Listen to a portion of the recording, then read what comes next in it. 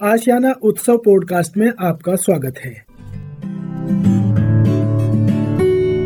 हम सीनियर्स हम सीनियर्स हम सीनियर्स हम सीनियर्स हम सीनियर्स हम सीनियर्स हम सीनियर्स हम सीनियर्स हा हा हा हम सीनियर्स हम सीनियर्स हम सीनियर्स।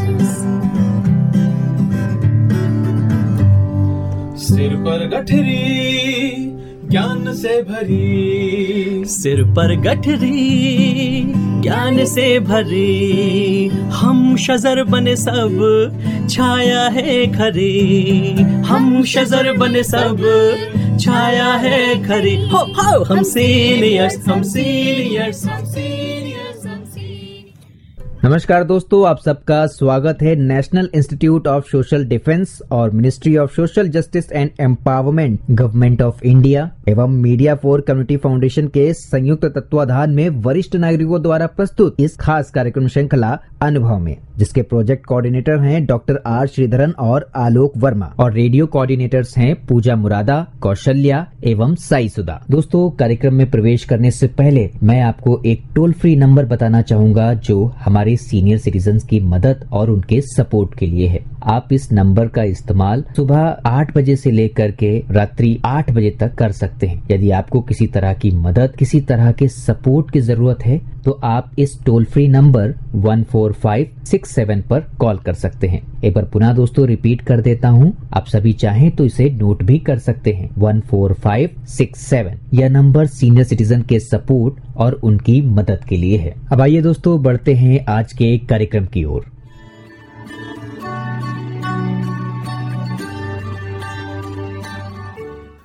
दोस्तों, मेरा नाम है अमिता शॉ और मैं आशियाना उत्सव भिवाड़ी से बोल रही हूँ। हमारे सीनियर सिटीजन्स, हमारे अनुभवी सीनियर सिटीजन्स, हमारे जो वरिष्ठ नागरिक हैं, ये आपके साथ बातचीत करते रहते हैं और आपको बहुत अच्छी इन्फॉर्मेशन देते हैं, बहुत ऐसी इन्फॉर्मेशन जो आपके रोज़मर्रा की ज़िंदगी में काम आ जाए। और आज हम एक बहुत ही खूबसूरत टॉपिक है, ये मेरे दिल के बहुत करीब है और ये बातचीत हमसे करेंगे डॉक्टर एनके चंदेल। नमस्कार डॉक्टर साहब, आपका स्वागत। और ये आज बात करेंगे एफर्मेशंस पे। एफर्मेशंस दृढ़ वचन, मतलब कि हर चीज़ को एक पॉजिटिव लुक देना, पॉजिटिविटी ज़िंदगी में लाना। तो एफर्मेशंस जो है वो हमारी ज़िंदगी का एक बहुत बड़ा हिस्सा है और इसके बारे में बहुत अच्छी अच्छी बातें और बहुत साइंटिफिक बातें आज हमें डॉक्टर एनके चंदेल बताएंगे। तो डॉक्टर साहब ये बताएं कि ये जो एफर्मेशन है ये है क्या? जी नमस्कार मैडम। सबसे पहले तो मैं आपसे ये बताना चाहता हूँ कि एफर्मेशन हमारे ज़िंदगी के ऐसे कथन या वाक्य हैं जिनको वास्तव में हम लोग एक सेल्फ हेल्प स्ट्रेटेजी के रूप में लेते हैं। यानी हमको क्या करना चाहिए, एक पॉजिटिव एनर्जी को बनाए रखने के लिए किस प्रकार से अपने आप को मोटिवेट रखें, अपने आप को एक निश्चित डायरेक्शन में जाने के लिए किस पर फोकस्ड रखें। इस प्रकार के कार्य को करने के लिए जब हम कोई प्रतिज्ञा से लेते हैं, एक अपने लिए एक रेजोल्यूशन तैयार करते हैं, वो ये सारी चीज़ अफर्मेशंस कहलाती है। और यही कारण है कि ज़िंदगी में इन अफर्मेशंस को लेकर के बहुत सारी बातें की गई, लेकिन आजकल के ज़माने के अंदर इन अफर्मेशंस की उपयोगिता और बढ़ गई है। और बढ़ गई है। जी जी जी। तो ये जो है अफर्मेशंस, ये कैसे प्रभावी होते हैं? इसका एक बहुत ही स्पष्ट सा मैकेनिज्म है मानसिक स्तर पे जो काम करता है। अफर्मेशंस वास्तव में एक तरह की सेल्फ कॉन्फिडेंस को इनकरेज करने के लिए एक मैकेनिज्म है, क्योंकि जब आप एक दृढ़ निश्चय कर लेते हैं तो आपके सामने गोल बिल्कुल निर्धारित होता है। आपको ये विश्वास होना चाहिए कि आप इस गोल को प्राप्त कर लेंगे। तो एफर्मेशंस के कार्य करने के जो तरीके हैं वो इसी तरह से हैं कि उसकी सक्रियता उतनी ज़्यादा होगी जितना आपका अपने ऊपर विश्वास होगा। जी जी। कभी कभी जब हमारा विश्वास डगमगाता है तो उस विश्वास को डगमगाने से रोकने के लिए हम कुछ ऐसी चीज़ों के प्रति अपने विश्वास को पक्का कर लेते हैं, अफर्मेशंस क्रिएट कर लेते हैं और उसके कारण जो डगमगाता हुआ विश्वास है वो फिर से समझ जाता है और वो आपके दैनिक जीवन के अंदर उन्हीं कार्यों को करने के लिए प्रेरित करता है जो कि आपको उस बिगड़ी हुई परिस्थिति में से बाहर निकल मिल करके एक अच्छे व्यवहार को उत्पन्न कर सके। इसलिए अफर्मेशन एक सक्रिय पहलू को उत्पन्न करने के लिए मानसिक स्तर पर एक मैकेनिज्म के रूप में कार्य करता है। बहुत खूब, क्या क्या बात है, मतलब आपने इतने खूबसूरत तरीके से बताया। पर ये जो एफर्मेशंस हैं इसमें रेपिटेशन क्यों महत्वपूर्ण है? रेपिटेशन इसलिए महत्वपूर्ण है कि ये रेपिटेशन एक प्रकार से एक रिमाइंडर है।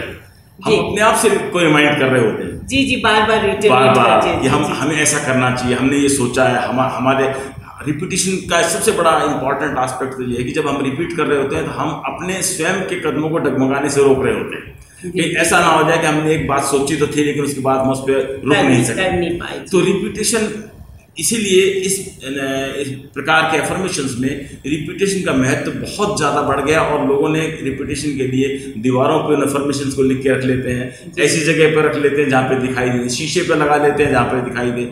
इस तरह से करके हम बार बार उसको याद करने की कोशिश करते हैं और ये कोशिश करते हैं कि हमारा जो फोकस है वो टोटली उसके ऊपर रहे, हम किसी प्रकार के ऐसे किसी कार्य के अंदर न व्यस्त हो जाएं जो कि हमें उन अफर्मेशंस के अपने जो रिजोल्यूशन है उससे डगमगाने दे। इसलिए रिपीटेशन एक महत्वपूर्ण पहलू इस अफर्मेशन माना जाता है। मुझे कुछ एक बहुत मजेदार बात याद आ रही है। कुछ लोग अपने दुपट्टे में एक गांठ बांध देते हैं। हाँ। मतलब कि मुझे ये बात याद आ जाए क्योंकि वो गांठ से जो है वो रिकलेक्ट और रिमाइंडर है, गांठ एक रिमाइंडर के रूप में काम करती है। इसलिए अफर्मेशन को हम ये मान के चलते हैं कि जितनी ज्यादा रिपीट होगी उतनी आपकी दृढ़ता बढ़ती चली जाएगी। और ये अफर्मेशंस कैसे बनाएं और प्रैक्टिस किए जाए, ये बहुत जरूरी है। हाँ, ये एक तरह से फंक्शनल एस्पेक्ट है अफर्मेशन का। बहुत लोग बात करते हैं अफर्मेशन होना चाहिए, लेकिन सवाल ये उठता है कि अफर्मेशन किस तरह का होना चाहिए और उसकी प्रैक्टिस कैसे की जाए ताकि वो प्रभावी हो सके। ये एक ऐसा करने के लिए सबसे पहले तो माना जाता है कि जितने भी अफर्मेशंस हैं या एक आध अफर्मेशन जो हम बना ले रहे हैं उन अफर्मेशंस को दिन में कम से कम हम 10 बार रिकॉल जरूर करें। Recall and recollect, recall and recollect. So जब भी जिस प्रकार के अफर्मेशंस होते हैं इसमें जैसे अभी हम बात करते हैं रिपीटेशन की, तो रिकॉल एक तरह से उसी रिपीटेशन का हिस्सा है। तो एक तो इसकी प्रैक्टिस में ये बात जरूरी है कि उसमें रिकॉल होना चाहिए। दूसरी बात ये है कि उस रिपीटेशन उस अफर्मेशंस के अंदर कोई ऐसे अफर्मेशन नहीं होनी चाहिए जो कन्फ्लिक्टिंग हो। अगर कन्फ्लिक्टिंग होगा तो वो एक दूसरे को न्यूट्रलाइज कर देगा। तो हमारे उस अफर्मेशन से संबंधित जितने भी क्रियाकलाप हैं वो सारे टोटली उस ओर जाने वाले होने चाहिए जो अफर्मेशन को सपोर्ट करते हैं। तभी वो हम उसको अचीव कर पाते हैं, क्योंकि अदरवाइज उसके अंदर उसकी एनर्जी जो है वो कम हो जाएगी। इसके अलावा हमारा जो ये भी देखना है कि हमें इसके प्रति थोड़ा पेशेंट होना चाहिए, हमें धैर्य रखना चाहिए। ये नहीं कि आज अफर्मेशन लिया तो अभी आधे घंटे में पूरा हो जाएगा काम। हमें उस पर थोड़ा पेशेंटली देखना चाहिए क्योंकि समय लग सकता है, लेकिन जब आप पूरे कन्विक्शन के साथ उस अफर्मेशन से जुड़े होते हैं तो उसमें कोई डाउट नहीं है कि उसे अचीव किया जाए। वो डेफिनेटली अचीव होगा, लेकिन थोड़ा पेशेंस रखना चाहिए। इसलिए प्रैक्टिस के अंदर ये बात ध्यान में रखनी है कि क्लैरिटी हो और पेशेंस हो, तभी हम जी बहुत बढ़िया, बहुत सही कहा आपने। तो ये जो एफर्मेशंस हैं ये किस प्रकार अधिक प्रभावी हो सकते हैं? मतलब हो तो गए कि एफर्मेशंस है, पर इनको हमें कैसे अधिक प्रभावी मतलब बनाना है, कैसे हम पे अधिक प्रभाव पड़े? जी, अधिक प्रभावी बनने के लिए अफर्मेशन बनाते वक्त हमें एक बात का ध्यान रखना चाहिए कि अफर्मेशन वो होने चाहिए जो अचीवेबल है, रियलिस्टिक, वेरी इंपॉर्टेंट। हम ऐसे अफर्मेशंस ना बनाएं जो बनाते वक्त हमें पता है कि ऐसा हो ही नहीं सकता। अगर ऐसे अफर्मेशंस हो गए तो वास्तव में आप चाहे सारी उम्र लगे रहिए कोई प्राप्त हो ही नहीं सकता। तो अनरियलिस्टिक नहीं होना चाहिए, रियलिस्टिक होना इसकी पहली आवश्यकता है। दूसरा, जब हम कहते हैं कि रियलिस्टिक है तो अचीवेबल भी होगा और अचीवेबल है तो इसका मतलब है कि उसके सिर्फ हमें वो तरीके ढूंढने हैं जिससे उसको प्राप्त किया जा सके। हो सकता है आज इसे बनाते वक्त हमें उस तरीके पता नहीं है, लेकिन धीरे धीरे जैसे इस दिशा में आगे बढ़ते हैं तो अब जैसे कहते हैं कि जब आप एक पक्के कन्विक्शन के साथ चल रहे हो तो पूरी कायनात आपको सपोर्ट कर रही होती है, तो सारी फोर्सेज आपके आसपास आ जाएंगी। आप उसमें से जो सही फोर्स है उसको चुनिए और उसके बाद आगे बढ़िए। तो ये बात इसमें ध्यान रखने की जरूरत है। अफर्मेशंस हमेशा इफेक्टिव होने के लिए वो रियलिस्टिक होने चाहिए और उनकी अप्रोच के अंदर जो सपोर्टिव जो हमारे चीज़ें हैं वो हमारे आसपास उनको पहचानने की हमें क्षमता भी होनी चाहिए कि इसमें सही कौन सा है और गलत कौन सा है। वो सही और गलत की पहचान अगर हम कर पाएंगे तो डेफिनेटली कोई कारण नहीं है कि हम उन अफर्मेशंस को पूरा ना कर पाएं। क्योंकि अपने दिमाग में तो बहुत कुछ मतलब चलते रहता है, नॉट रियली कि वो हर चीज़ अचीवेबल भी हो और ना या वो एफर्मेशंस के डेफिनेशन में आता हो, इसीलिए रिव्यू में आता हो। इसीलिए हमें सेंसिटिव होना है उसके प्रति कि सही कौन सा है। वेरी इंपॉर्टेंट डॉक्टर साहब, I agree with you completely on this. तो एफर्मेशंस कब प्रभावी नहीं होते, जैसे ये बहुत जरूरी है। जैसे हमने कहा कि एफर्मेशंस का क्लियर होना जरूरी है, इसका मतलब जो एफर्मेशंस क्लियर नहीं है वो प्रभावी नहीं होंगे, जो क्लियर नहीं होंगे प्रभावी नहीं होंगे। वीक एफर्मेशन इनको हम बोलते हैं। अगर एफर्मेशन में जरा सी नेगेटिविटी है तो उसकी प्रभावी होने की संभावना कम है, क्योंकि निगेटिविटी को तो निगेट करना है, नेगेटिविटी को निगेट करना, इंपॉर्टेंट कीवर्ड्स।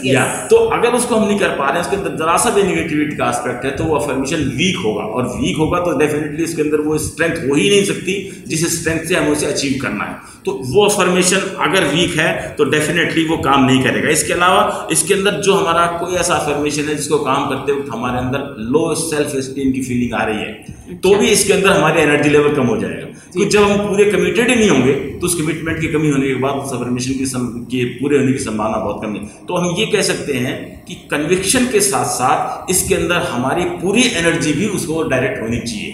कोई एलिमेंट ऐसा बिल्कुल नहीं होना चाहिए जो उस अफर्मेशन को हमें पूरा करने में हेल्प ना करता हो। अगर ऐसा होगा तो अफर्मेशन वीक हो जाएगा और प्रभाव नहीं डालेगा। तो एफर्मेशंस का जो मस्तिष्क से क्या संबंध है, वेरी इंपॉर्टेंट, आप बताएं। पूरे जीवन और व्यवहार का सारा सब कुछ जो कंट्रोल करता है और मस्तिष्क करता है। और मस्तिष्क को हम केवल इंस्ट्रूमेंट की तरह अगर यूज करें अफर्मेशन को प्राप्त करने के लिए, तो हम डेफिनेटली एफर्मेशंस की बातों को पूरा कर पाएंगे। एक थोड़ा सा है तो साइंटिफिक टर्म, लेकिन मैं उसको इजी तरीके से बताने की कोशिश करूँगा। एक कॉन्सेप्ट होता है जिसको हम न्यूरोप्लास्टिसिटी बोलते हैं। न्यूरोप्लास्टिसिटी का मतलब है कि हमारे ब्रेन के अंदर जितना भी फिजियोलॉजिकल सिस्टम काम कर रहा है, एनाटॉमिकल सिस्टम काम कर रहा है, वो आपके द्वारा सोचे गए विचारों से परिवर्तित होता है। क्योंकि आज तक ये विश्वास था कि ऐसा नहीं होता, लेकिन होता है, साइंस ने बताया। कुछ सेंटर ब्रेन के ऐसे होते हैं जब पूरे एफर्मेशन और कन्विक्शन के साथ हम काम कर रहे होते हैं तो उनके अंदर एक्टिविटी चार्ज बढ़ जाता है, इलेक्ट्रिकल चार्ज बढ़ जाता है। और वो इलेक्ट्रिकल चार्ज बढ़ने का मतलब हुआ कि वो सेंटर ज़्यादा काम कर रहे हैं, और जब ज़्यादा काम कर रहे हैं तो डेफिनेटली ऐसे केस के अंदर उसके लिए एफर्ट की जो एनर्जी है वो बढ़ जाती है। ये साइंटिफिक स्टडीज की गई हैं, लोगों ने इलेक्ट्रोड्स लगा करके और जो fMRI है उनके माध्यम से देखने का प्रयास किया गया है। उन इमेजिंग में उस प्रकार की एक्टिविटी को स्पष्ट रूप से देखा जा सकता है कि वो सेंटर जिसमें अफर्मेशन ज़्यादा एक्टिव है वो बहुत ज़्यादा उसके अंदर एक्टिविटी लेवल दूसरे एरियाज की तुलना में बढ़ जाता है। इसलिए साइंटिफिकली भी कह सकते हैं कि जब आप अफर्म कर रहे होते हैं, अफर्मेशन कर रहे होते हैं, तो ब्रेन के अंदर जो स्ट्रक्चरल पार्ट है वो आपको उस एनर्जी देने के लिए एसोसिएटेड एरियाज को तैयार करता है, और तैयार होने के साथ आपको पोटेंशियल देता है, शक्ति देता है, ताकि उन अफर्मेशंस को आप पूरा कर सकें। तो दैट मीन्स इन नटशेल मैं तो कहूँगी कि जो आपका ब्रेन है, जो मस्तिष्क है, दैट इज कंट्रोलिंग जैसे हम आमतौर पर हम लोग एक शब्द यूज करते हैं कि ब्रेन हमारा जो है वो एक तरह से हार्डवेयर है। जी बिल्कुल। कन्विक्शंस और अफर्मेशंस या थॉट ये हमारा सॉफ्टवेयर है। जी। आपका सॉफ्टवेयर हार्डवेयर को चलाना चाहिए। जी। अगर आपका सॉफ्टवेयर अफर्मेशन के स्ट्रेंथ के साथ है तो आपका हार्डवेयर वैसे काम करेगा ही करेगा। जी जी बिल्कुल बिल्कुल सही कह रहे हैं आप। तो क्या अफर्मेशंस के प्रभाव की कोई वैज्ञानिक व्याख्या भी है क्या? हाँ, देखिए एक बात तो बिल्कुल स्पष्ट है कि अफर्मेशन कोई मैजिक नहीं है। जी जी जी मैजिक नहीं है। It works on certain scientific principles. Scientific principle क्या है कि जब हम कोई चीज़ सोच रहे होते हैं तो अफर्मेशन केवल उसको स्ट्रेंथ दे रहा होता है। वास्तव में ये है कि अफर्मेशन ना केवल हमें एक रोड मैप दे रहा है बल्कि हमें एक विजुअलाइजेशन भी दे रहा है। विजुअलाइजेशन का सीधी टेक्निक ये है कि जब हम कोई चीज़ अफर्म कर रहे होते हैं तो हमें ये देख लेना चाहिए कि जो अफर्मेशन है वास्तव में हमें ऐसी कल्पना करनी चाहिए कि हम उस स्थिति में पहुंच गए, मतलब ना पहुंचे हुए भी उसमें पहुंचने की कल्पना की जानी चाहिए। अगर आप ऐसी कल्पना कर लेते हैं तो डेफिनेटली उस अफर्मेशन से संबंधित जितने भी ऑप्शंस हैं वो आपको धीरे धीरे आपके रास्ते में आते चले जाएंगे और आप ये पूरा ऐसे अनफोल्ड होगा जैसे एक साइंस के अंदर एक लॉजिक काम करता है। तो साइंटिफिक बेसिस का डेफिनेटली है ये कह देना कि अफर्मेशन अपने आप में कोई चेंज ले आएगा, नहीं, वो केवल हम हैं जो चेंज लाते हैं। जी जी। तो अफर्मेशंस के सामान्य लाभ क्या हैं? सामान्य लाभ ये है मैडम, सबसे ज़्यादा तो मैंने हम ये कहें कि आपकी पॉजिटिविटी बनी रहेगी तो आपकी हेल्थ बनी रहेगी, फिजिकल और मेंटल हेल्थ दोनों हेल्थ बनी रहेगी। जितने अच्छे अफर्मेशन होंगे उसकी आपकी फिजिकल और मेंटल हेल्थ होगी। इसके साथ साथ हमारी जो नेगेटिव थ्रेटनिंग जो परसेप्शन है वो चेंज हो जाएगी। हम ज़्यादा अच्छे से चीज़ों को पॉजिटिवली देख पाएंगे, हम अच्छे से कनेक्ट कर पाएंगे, और जब पॉजिटिविटी बनी रहेगी तो जो आसपास के जितने रिसोर्सेज हैं उनका बेटर यूटिलाइजेशन होता है। यह केवल अपने लिए नहीं बल्कि social atmosphere it changes the dynamics, nature of dynamics। जी। तो ये उपचारात्मक या हीलिंग एफर्मेशंस, तो ये बहुत इंटरेस्टिंग वर्ड्स लग रहे हैं। तो ये हीलिंग एफर्मेशंस क्या है? हीलिंग एफर्मेशन एक एक्चुअली क्या है कि एक बहुत बड़ा कॉन्सेप्ट मेंटल हेल्थ को लेकर के आया गया है कि can you heal yourself, so affirmation is an answer for that. Okay, yes. एक बहुत अच्छा वर्कर एक लेडी हुई है लुइस हे, उनका हे हाउस करके पब्लिकेशन है। लुइस हे ने ये कहा कि अगर आप अपने अंदर कोई कन्विक्शंस ले आ रहे हैं, अफर्मेशंस ले आ रहे हैं, तो वो हीलिंग का काम करते हैं। हीलिंग का काम क्यों करते हैं कि आपके अंदर वो सारे के सारे बायोकेमिकल प्रोड्यूस करेगा अफर्मेशन, जो आपके अंदर किसी बिगड़ी हुई मानसिक और शारीरिक प्रॉब्लम को ठीक करने में हेल्प करता है। इसलिए अफर्मेशन एक हीलिंग का काम करता है, एक बाम का काम करता है। अंदर जो भी पेन है, जो पीड़ा, चाहे इमोशनल पेन हो, इमोशनल पेन को भी अफर्मेशन ठीक करेगा, क्योंकि जब आप पॉजिटिव सोचेंगे तो इमोशनल पेन भी कम हो जाएगी। शारीरिक रुकावटें भी अगर हैं तो उसके अंदर अफर्मेशन हेल्प करेगा, क्योंकि अफर्मेशन के द्वारा आपको वो एनर्जी मिलेगी जो कि उस शरीर के अंदर आने वाले चेंज को अपने आप ठीक करके आपको एक बेटर हेल्दी कंडीशन के अंदर डालती है। और यही कारण है कि लोग आजकल अफर्मेशन को बहुत ज़्यादा यूज करने लगे हैं और इसका इफेक्ट पॉजिटिव देखा गया। बताइए, आप सेल्फ हीलिंग कर सकते हैं अफर्मेशन से, तो आपको स्ट्रॉन्ग विल्ड होना पड़ेगा, आपको अपने ब्रेन को पॉजिटिव नोट पे हमेशा रखना पड़ेगा, और मुझे लगता है तब आपको किसी डॉक्टर की भी जरूरत नहीं पड़ेगी। इसमें नटशेल में दो ही बातें हैं, एक अच्छा अफर्मेशन हो, पॉजिटिव अफर्मेशन हो, और उसके लिए रिक्वायर्ड एफर्ट्स जरूर। बहुत बढ़िया। नेचुरली अफर्मेशंस तो होंगे मगर एफर्ट नहीं होगा तो that's not going to make any sense. Thank you so much, बहुत बहुत तहे दिल से, इतनी खूबसूरत तरीके से, इतना सेंसिटिव और इमोशनल जो है टॉपिक को आपने इतनी बेहतरीन तरीके से हमारे श्रोताओं को बताया। आपका तहे दिल से शुक्रिया और आभार डॉक्टर साहब। और मैं समझती हूँ कि आपका ज्ञान जब आप लोगों में बांटते हैं, ये बहुत बहुत बड़ी चीज़ है। तो मेरे श्रोताओं को भी प्यार भरा, स्नेह भरा नमस्कार। नमस्कार।